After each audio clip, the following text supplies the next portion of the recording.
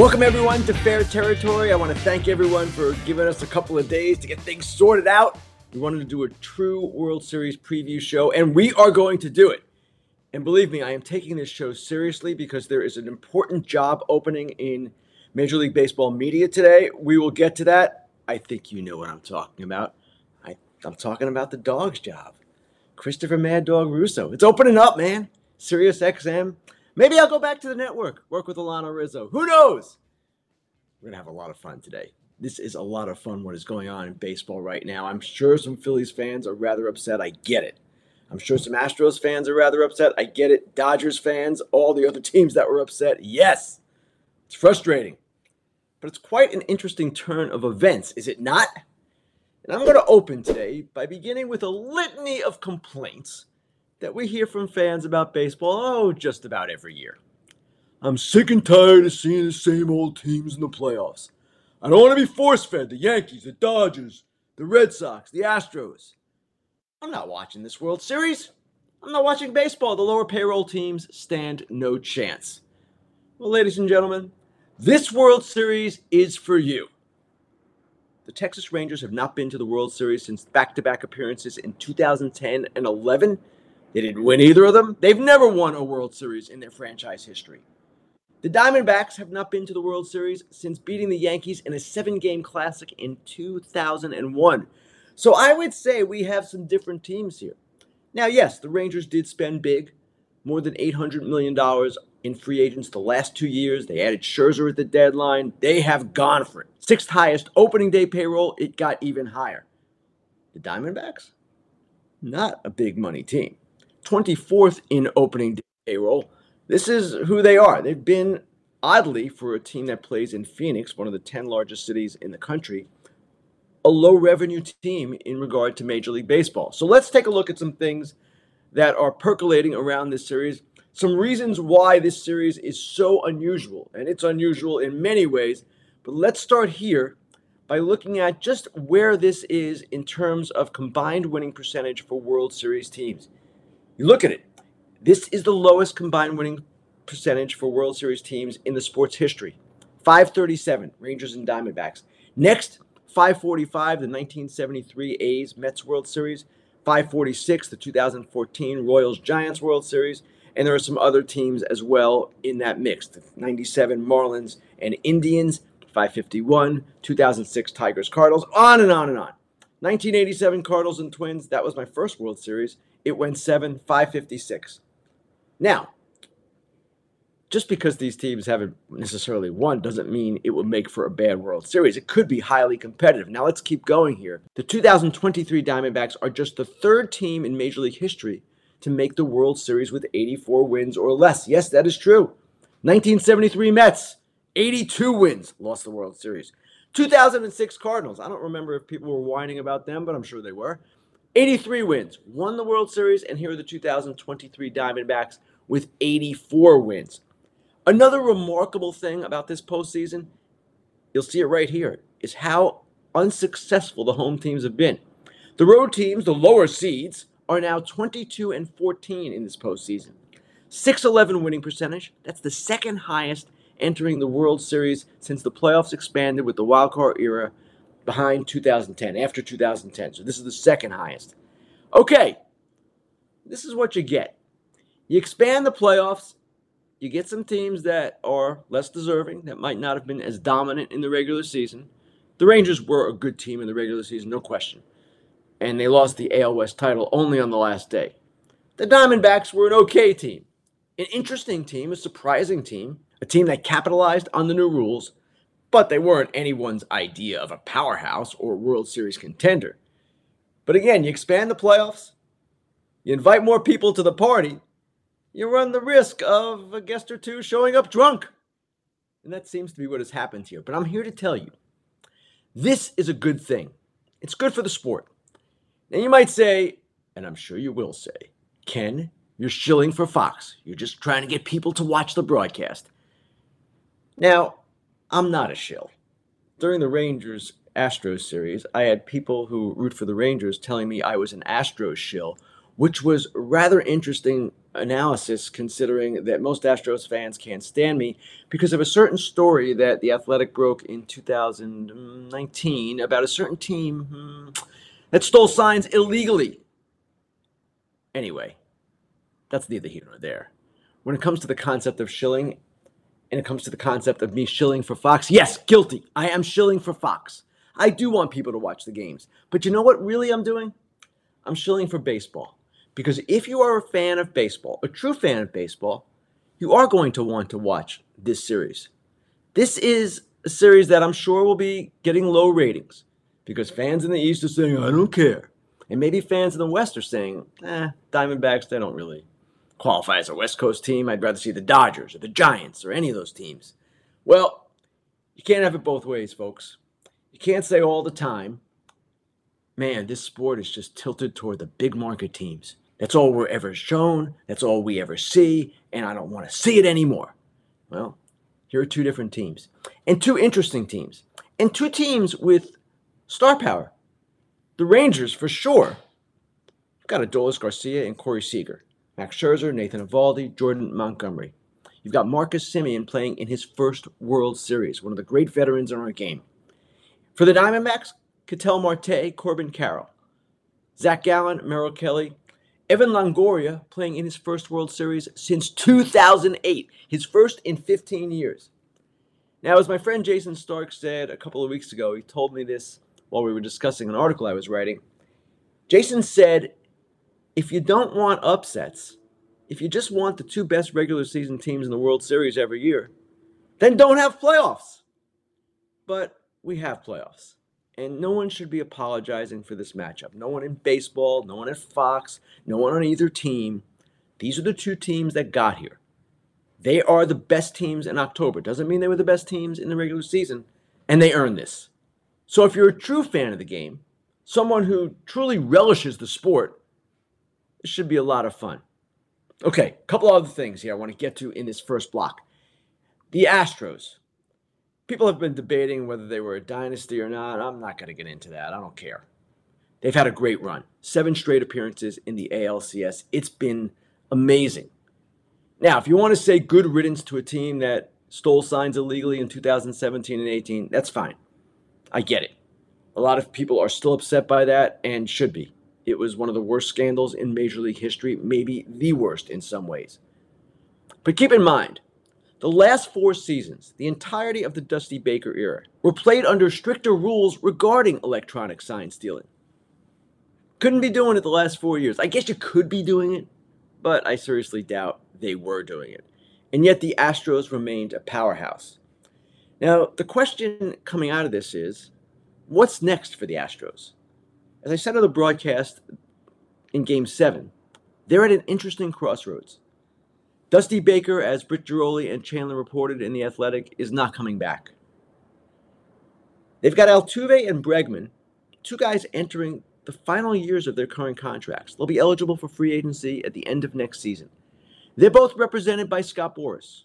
Scott Boras clients, as I've said many times before, and as you guys know, do not generally sign extensions before free agency. Not unless they get full market value. And that's difficult to do when you don't know what the market is exactly. They've got other players too, with 2 years left. Kyle Tucker, Framber Valdez, each has 1 year remaining beyond 24. They're signed through 25. Verlander could be next year and the year after as well. They've got Lance McCullers coming back next year. They should be good. Will they be as good? Do they face the potential of losing one of their true superstars in the next year or two? Sure they do. So it's going to be interesting to see how the Astros come out of this. They don't have a great farm system. They traded 2 of their best prospects for Verlander. Dana Brown is a guy, as the GM and a former scouting director, who might be able to rebuild quickly through the draft. But again, quite an interesting set of circumstances facing the Astros. The Phillies are in the same boat. Nola is a free agent. They've got some other things they have to look at as well. But they are more set and more solid, it would seem to me, for the years ahead. All right, finally, there's been a ton of news this week about general managers, movement all over the place. We have the Red Sox set to announce the hiring of Craig Breslow as their chief baseball officer. It's an interesting hire for sure.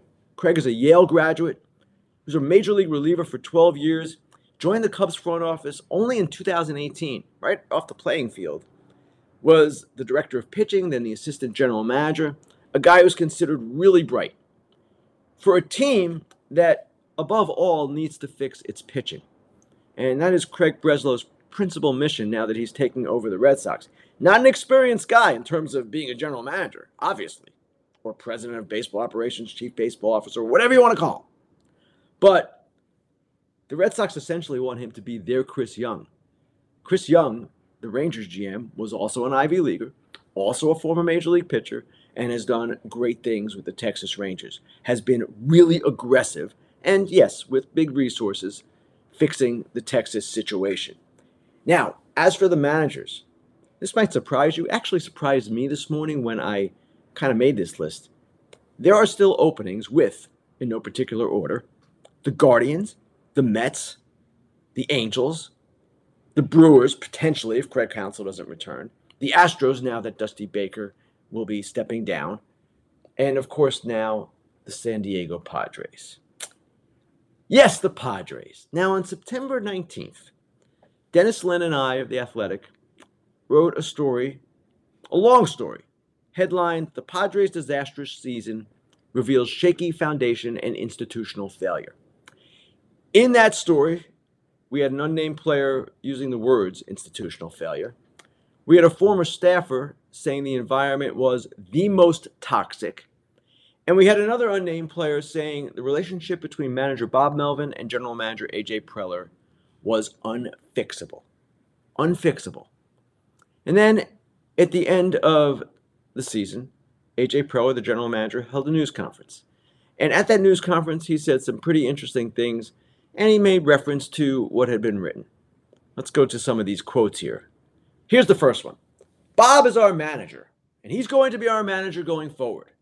I think both he and I, a lot's been said obviously in the last few weeks, but both he and I are very excited about the challenge of getting this team, back to the postseason next year." That was one quote from A.J. Preller. Here's another. "I think the anonymous quotes and the unnamed sources, we don't give any credibility to that." Okay, A.J. Preller, you just let your manager go to the Giants, a division rival, because your relationship with him was, guess what? Unfixable. You let him go without compensation after 2 seasons, the first of which ended with an appearance in the NLCS. And now you're going to be hiring your 6th manager in 10 years. 6th. That includes an interim, Pat Murphy, who was basically the guy who replaced Bud Black in June of 2015, managed the rest of the year. 6 managers in 10 years. I will tell you, folks, most GMs don't get nearly that many. So enough of the kumbaya in San Diego. It was not kumbaya in San Diego. And you know what? That story we wrote, Dennis and I, we should have gone even stronger. Time now for the Inside Dish. This is the segment in which I go inside a story I've written or a trend in the game, or refer to something that has been ongoing for a couple of years now. And you'll see it today in The Athletic. I wrote a column in which I started by saying I'm not going to take credit for the Arizona Diamondbacks going to the World Series, but I sort of should. Now, obviously, I'm going to give you a warning right now.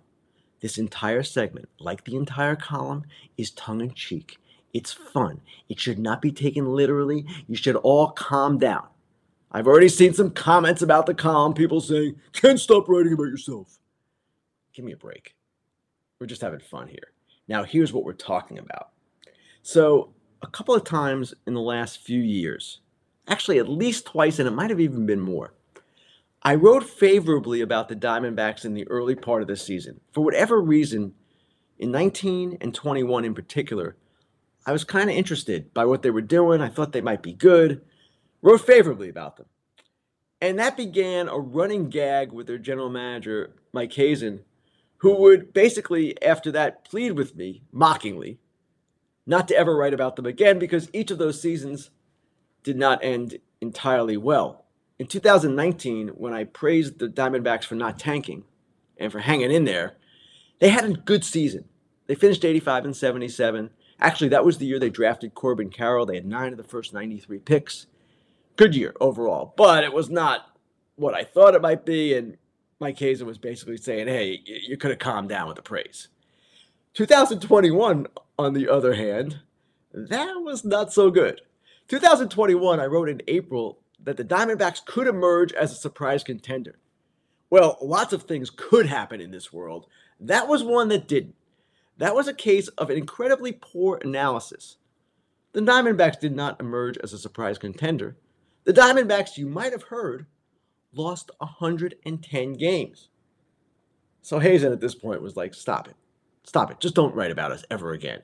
And on June 1st of this year, when the Diamondbacks were 33-23, they were 1.5 game behind the Dodgers in the NL West, I sent Hazen a text. I said, hey, warning, it's getting to the point where it would be professionally irresponsible not to write about your club. Now, Hazen, obviously sensing that I was plotting something here, maybe an in-depth look at the Diamondbacks' turnaround, wrote back, please don't. The Reds are the hot team. Okay, so we go forward. Obviously, the Diamondbacks stayed at least in contention. They had their ups and downs like any other team. And for the most part, I stayed away. A couple of notes here and there. Jason Stark wrote a really good story early in June, I believe it was. It was about the Diamondbacks, the Reds, and the Orioles, 3 surprise teams capitalizing on the new rules. So, again, I didn't really see fit to write anything. Come September, I did combine on a feature with Will Salmon of The Athletic about Tommy Pham. Diamondbacks had acquired him at the deadline. I don't even know that I would count that as writing about the Diamondbacks. It was about Pham. So, around that time, I was talking with Mike Hazen on the phone, probably for that article. I can't remember exactly the circumstances. And I joked with him, hey man, you owe me a public apology. You discouraged me from writing about your team. You basically wouldn't let me write about your team, told me you wouldn't cooperate with me writing about your team. And here you are, on the verge of going to the playoffs, and you need to apologize. We were kidding around. The whole thing was kidding around, obviously. So, basically, Hazen and I joked about it, and we agreed that he would not make a public apology. And then I sent him a text maybe a week later. They were doing well. And I said, you know what? That public apology might be in order. Well, in any case, I didn't really write about the Diamondbacks this year much. I can't take credit for this. They deserve all the credit for this. We're kidding around here. What they have done is remarkable. These are the teams they have beaten in sequence in this National League playoff so far. The Brewers, National League Central champions. The Dodgers, National League West champions, the longtime nemesis of the Diamondbacks and every other team in the West. And now the Phillies, the team with the unbeatable crowd, the team that could not be toppled at home. Diamondbacks went into Philadelphia, down 3-2, and they somehow won the final 2 games. They've got a lot of spunk, this team. And they've got a lot of talent, too. And they've got more coming. One of the better farm systems going. So I look forward to seeing the Diamondbacks, not only in the World Series, of course, but going forward over the years. And as I ended my column today, I couldn't have stopped them if I tried. Time now for Dude and Dork of the Week. Some pretty obvious choices this week, if you ask me. I'm going to go with the 2 MVPs of each league championship series. Of course, I'm talking about, in the American League, Adolis Garcia. What he did in that series was absolutely remarkable. 15 RBIs. That's the most ever in a postseason series. We talk all the time about how expanded playoffs kind of skew the statistics, how you can't use really counting numbers because there are more games and players can compile more numbers. Well, a 7-game series is a 7-game series. We've had them forever in this sport, going back to the olden days. And Adolis Garcia had the most RBIs ever in a postseason series, 15. 13 of those RBIs were in the final 4 games of the series. 9 were in the final 2 games. Think about all this. And think about the circumstances. Game 5 of the ALCS, you know what happened. 3-run shot, go-ahead shot by Garcia. The series tied 2-2. He gets drilled by Brian Abreu. He turns to Martin Maldonado. The bench is clear. They empty. The bullpens come running in, as they always do. And Adolis Garcia, from that point on, becomes villain number 1 in Houston. where this series returned to for Games 6 and 7. What happens in Game 6? He strikes out 4 times in his first 4 at-bats. And then, with the boos growing progressively louder all night, he hits a grand slam. And that set the stage for Game 7. 4 for 5, 2 homers, 5 RBIs, MVP. I wrote it. This guy now must be considered a superstar in the sport. And I got some comments back. 824 OPS, only ranked 20. Stop it, guys. Stop it. You don't have to be in the top 10 OPS to be a superstar. And yes, he's a flawed player in some ways, even though he's a brilliant 5-tool talent. Adolis Garcia, dude of the week, superstar in the sport. In the NLCS, Ketel Marte, kind of a similar story. Like Garcia, he's 30 years old. Garcia made 2 All-Star teams in his career. Ketel Marte's only made 1. He's been a really good player for a long time, but just one-time All-Star. Well, what has he done in winning the National League Championship Series MVP? He is a guy who has a 16-game hitting streak to start his postseason career. Now, of course, that spans before this series as well, but here it is. Sarah Langs gives us this. 16-game hitting streak, tied for the 4th longest in postseason history. Behind Manny Ramirez, 2003 and 4, 17-game hitting streak. Derek Jeter, also 17 games. And Hank Bauer, 1956 to 58. So if Ketel Marte gets hits in the first 2 games of the World Series, he'll have the longest hitting streak in the postseason ever. It will be 18 games at that point. That's an amazing accomplishment. And really, it's good to see him get his due, because guys do get lost a little bit in Arizona. He's had a little bit of inconsistency. Ketel Marte, he's bounced between second base and center field, but he's their guy in many ways. And he's a guy they acquired. You go back to 2016. They acquired him from Seattle with Taijuan Walker. That was the trade for Mitch Haniger, Gene Segura, and Zach Curtis. I would say now we can safely say it's a win for Arizona. It's a good trade for both, actually. But Ketel Marte, great performance. They needed some veteran stability with this team. Now, Evan Longoria gets a lot of credit for that, but Ketel Marte's been around too. And he had a great series, NLCS MVP, dude of the week, along with Adolis Garcia. Now, the dork of the week, I've been waiting for this. We're going to rename this award just for 1 week only, in honor of our honoree. We're going to call this the dog of the week, because who other than Christopher Mad Dog Russo could be the dork of the week? There's no other choice. This might be the most obvious choice we've ever had. And it's the first time that I can recall I'm giving this award to a friend of mine. I love the dog. Used to work with him at MLB Network. We had a blast together. But let's take a look at what got this all started. Christopher Mad Dog Russo on his SiriusXM radio show. I've been wrong in Arizona from day one. I'm stunned they beat Milwaukee. I thought they'd get swept by the Dodgers. I never thought they'd even go back to Philly for a Game 6. I'll try it one more time. I would not be stunned if they won tonight. I would be floored. And I'll say this right now. I'll say this right now. And Bob Raceman, write it down. If they win the next 2 days, they win the next 2 games and win this series in 7 games, if they win, I will retire on the spot. Well, I believe there's an opening. There is an opening right now this morning on SiriusXM. Now, Bob Raceman, who the dog referred to there, he's the New York Daily News longtime media writer. He's held a doggy accountable over the years. Basically, Doggy challenged him. Write it down. Challenged everyone. Mostly challenged the Diamondbacks, who had a good deal of fun with this, as they should. Starting with before Game 7 last night, when Torey Lovullo met the media. But I would love to see him quit if we won today. You know what I mean? But there's nothing better than a wise guy New Yorker saying something than having to chomp on those words. So that's how I'm processing it, and it'll be great. He's a friend of mine. I love Mad Dog, and I know that he's going to end up hearing this, and I didn't want to really get into this, but I did. Torey Lovullo, a manager who said at the start of the series, or sometime during the series, I'm keeping receipts of all the people who have doubted us. Well, the dog was the lead doubter, as it turned out, and the clubhouse last night included this interesting scene. Mad dog, mad dog, mad dog, mad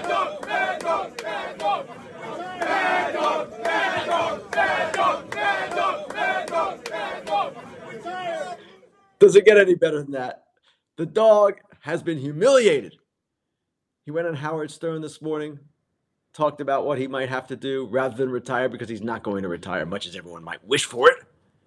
Alana Rizzo is not taking over high heat on her own. Now, the doggy will be with us. And really, the only proper way for this to end would be Game 3 of the World Series. Doggy strolling out to the mound and throwing out the ceremonial first pitch. He's the inspiration. He's the Diamondbacks guy. Their mascot, so to speak. So, if it was me that was on Christopher Russo's show today, and I had made this prediction that the Diamondbacks would lose and I would retire on the spot, you know what the doggy would say? Kenny, bad job there. Well, doggy, you got to wear this one. But you'll wear it with pride. You'll wear it with your usual good humor. But you're going to get this award. Christopher Russo, Dog of the Week, Dork of the Week. Give your playoff game face your best look with our new sponsor, Shady Rays. Shady Rays is an independent sunglasses company that has a world-class product just as good as all the expensive sunglasses that are out there. They have durable frames and extremely clear optics for outdoor adventures. And what really separates them is the best protection plan in the industry. If you lose or break your pair, on day one, even on day one, they will send you a brand new pair, no questions asked. And if you don't love your Shady Rays, you can exchange them for a new pair or return them for free within 30 days. So you can buy and wear your Shady Rays with the confidence that they've got your back. Now, Shady Rays are giving out their best deal of the season. Go to shadyrays.com and use the code FOUL for 50% off 2+ pairs of polarized sunglasses. Try for yourself the shades rated 5 stars by over 250,000 people. Time now for Grilling Ken. Let's get to your questions. First from Kyle Davis. Kyle asks, is it fair for fans outside of Houston to hate the Astros for what happened in the past? Because I do. Kyle, I like the question. I try not to ever tell fans what they should or shouldn't think. Fans have every right to think what they want to think. That's kind of the beauty of being a fan. You're entitled to your own opinion. Irrational, rational, whatever the case might be. Obviously, a lot of fans do hate the Astros for what happened in 2017 and 18. And yes, it was both years, by the way, to all the Astros fans who were yelling at me for saying 18. It's fair to hate them because they effectively stole a World Series in 17. And maybe you're a Yankee fan or a Dodger fan and you feel your team was slighted. Now, it's come to light in later years, those teams are doing some funky things too. Read Evan Drellick's book, Winning Fixes Everything. But no team had a system of electronic sign stealing, illegal electronic sign stealing, as elaborate as the Astros. This is the thing Astros fans sometimes forget. Nobody was banging the garbage cans but the Astros. So is it fair to hate them? Sure, if you want to hate them, hate them. But what I've said, and the reason why other fans are calling me an apologist for the Astros, is you have to have everything in context. They were not found to cheat in 2019.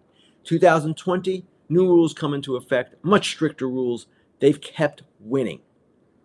So you want to hate them for those years, the years that they cheated? Sure. But you have to respect what they've done since then.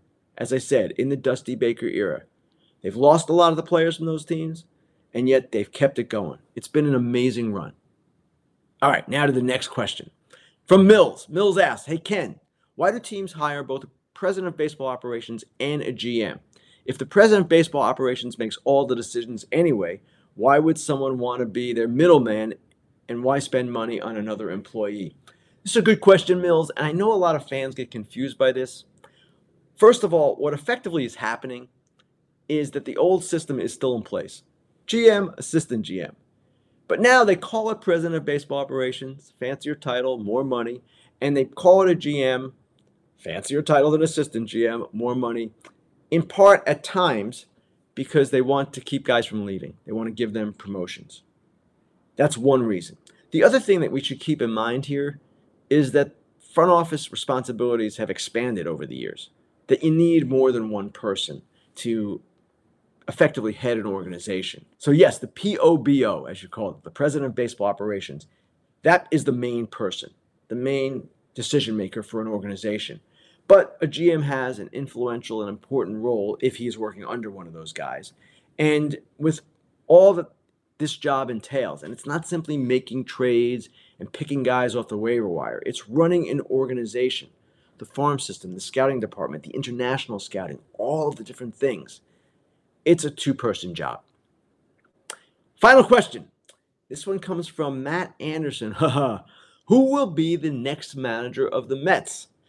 Matt, a few of us writers were talking about this at the ALCS, and it was an interesting conversation. Craig Counsell is the obvious choice. He is with the Brewers, or his contract is expiring with the Brewers. He could return to the Brewers, but he also could go to the Mets and work for David Stearns. It would seem that that would be the thing he would want to do if what he's looking for here is a great financial package. And Counsell, from everything I've heard, does want to establish a standard for managers, at least raise the bar. Managers are underpaid. Counsell was a guy who was very active in the players' union as a player, and he is conscious and mindful of trying to improve the lot of all managers. So that's one thing. Does he want to go to the Mets? Does David Stearns want to hire him? And that is perhaps an equally important question, because Stearns is coming into the Mets and he might have his own ideas about what he wants to do. He might want a manager who is less experienced than Counsell, a manager who would be, frankly, easier to control, share his collaborative vision. I'm not saying David Stearns is that kind of guy, but all presidents of baseball operations and GMs now want a manager who's going to be on the same page, don't necessarily want an independent thinker. And Counsell and Stearns seemingly had a good relationship in Milwaukee. I don't know that it would be any problem. But Counsell comes in, he's Craig Counsell, man. He's a big guy, big-time manager. If you hire a lesser person, someone who is not as established, you can, yes, exert more control, have him implement your vision, perhaps in a stronger way. The danger in that strategy is if you hire someone inexperienced, is you're hiring an inexperienced person to run the New York Mets. I don't know that that's a good idea. So if I had to bet, I would still bet Counsell, but I don't know that I would be surprised if David Stearns went in a completely other direction. Looking ahead, it's the World Series on Fox, folks. I'll be traveling to Texas on Wednesday night. I've actually been home for less than 24 hours. To Texas, then to Arizona, and maybe back to Texas again. I am looking forward to this World Series. I'm not just shilling, as I said in the first segment. I am looking forward to seeing these two teams play. Arizona is a fun team. Texas has got an incredibly deep lineup. Max Scherzer, Jordan Montgomery, Nathan Eovaldi, a lot of interesting players on both clubs. We're going to be talking about them on Fox. We'll be interviewing them on Fox. I might even go into the dugout. I know it's sacrilegious. And maybe interview a player after he hits a home run or something like that. So, that's what we're looking forward to this week. One more thing. I want to bring to your attention a cool event that is coming up. It's in honor of someone, in memory of someone who was near and dear to me, near and dear to a lot of us. Someone who is, in my case, a professional inspiration, someone I came up with in my early years. We kind of the same age. Someone who I miss dearly. It's this guy. It's Pedro Gomez. This is the book that we put together. Steve Kettman, his best friend, put it together. A lot of us contributed to it, about our memories of Pedro. And he was just a special person. He was not only that, he was an absolutely fearless reporter. And that's what I draw inspiration from him to this day from. So this event, it's the Pedro Gomez Golf Tournament and Auction to benefit the Pedro Gomez Foundation. They're hosting a golf tournament and auction on December 2nd at the Whirlwind Golf Club in Chandler, Arizona. If you sign up for the golf tournament, you get breakfast, golf, a drink ticket, range balls, golf balls, and a golf shirt or a windbreaker or a Yeti. There will be live music, cocktails, and awards afterwards along with the auction, and all proceeds go to student scholarships. You can use the QR code on the screen for information and to sign up. I attended the Pedro Gomez Foundation event, I believe it was last January. It wasn't a golf tournament, it was just an event, and it was quite something.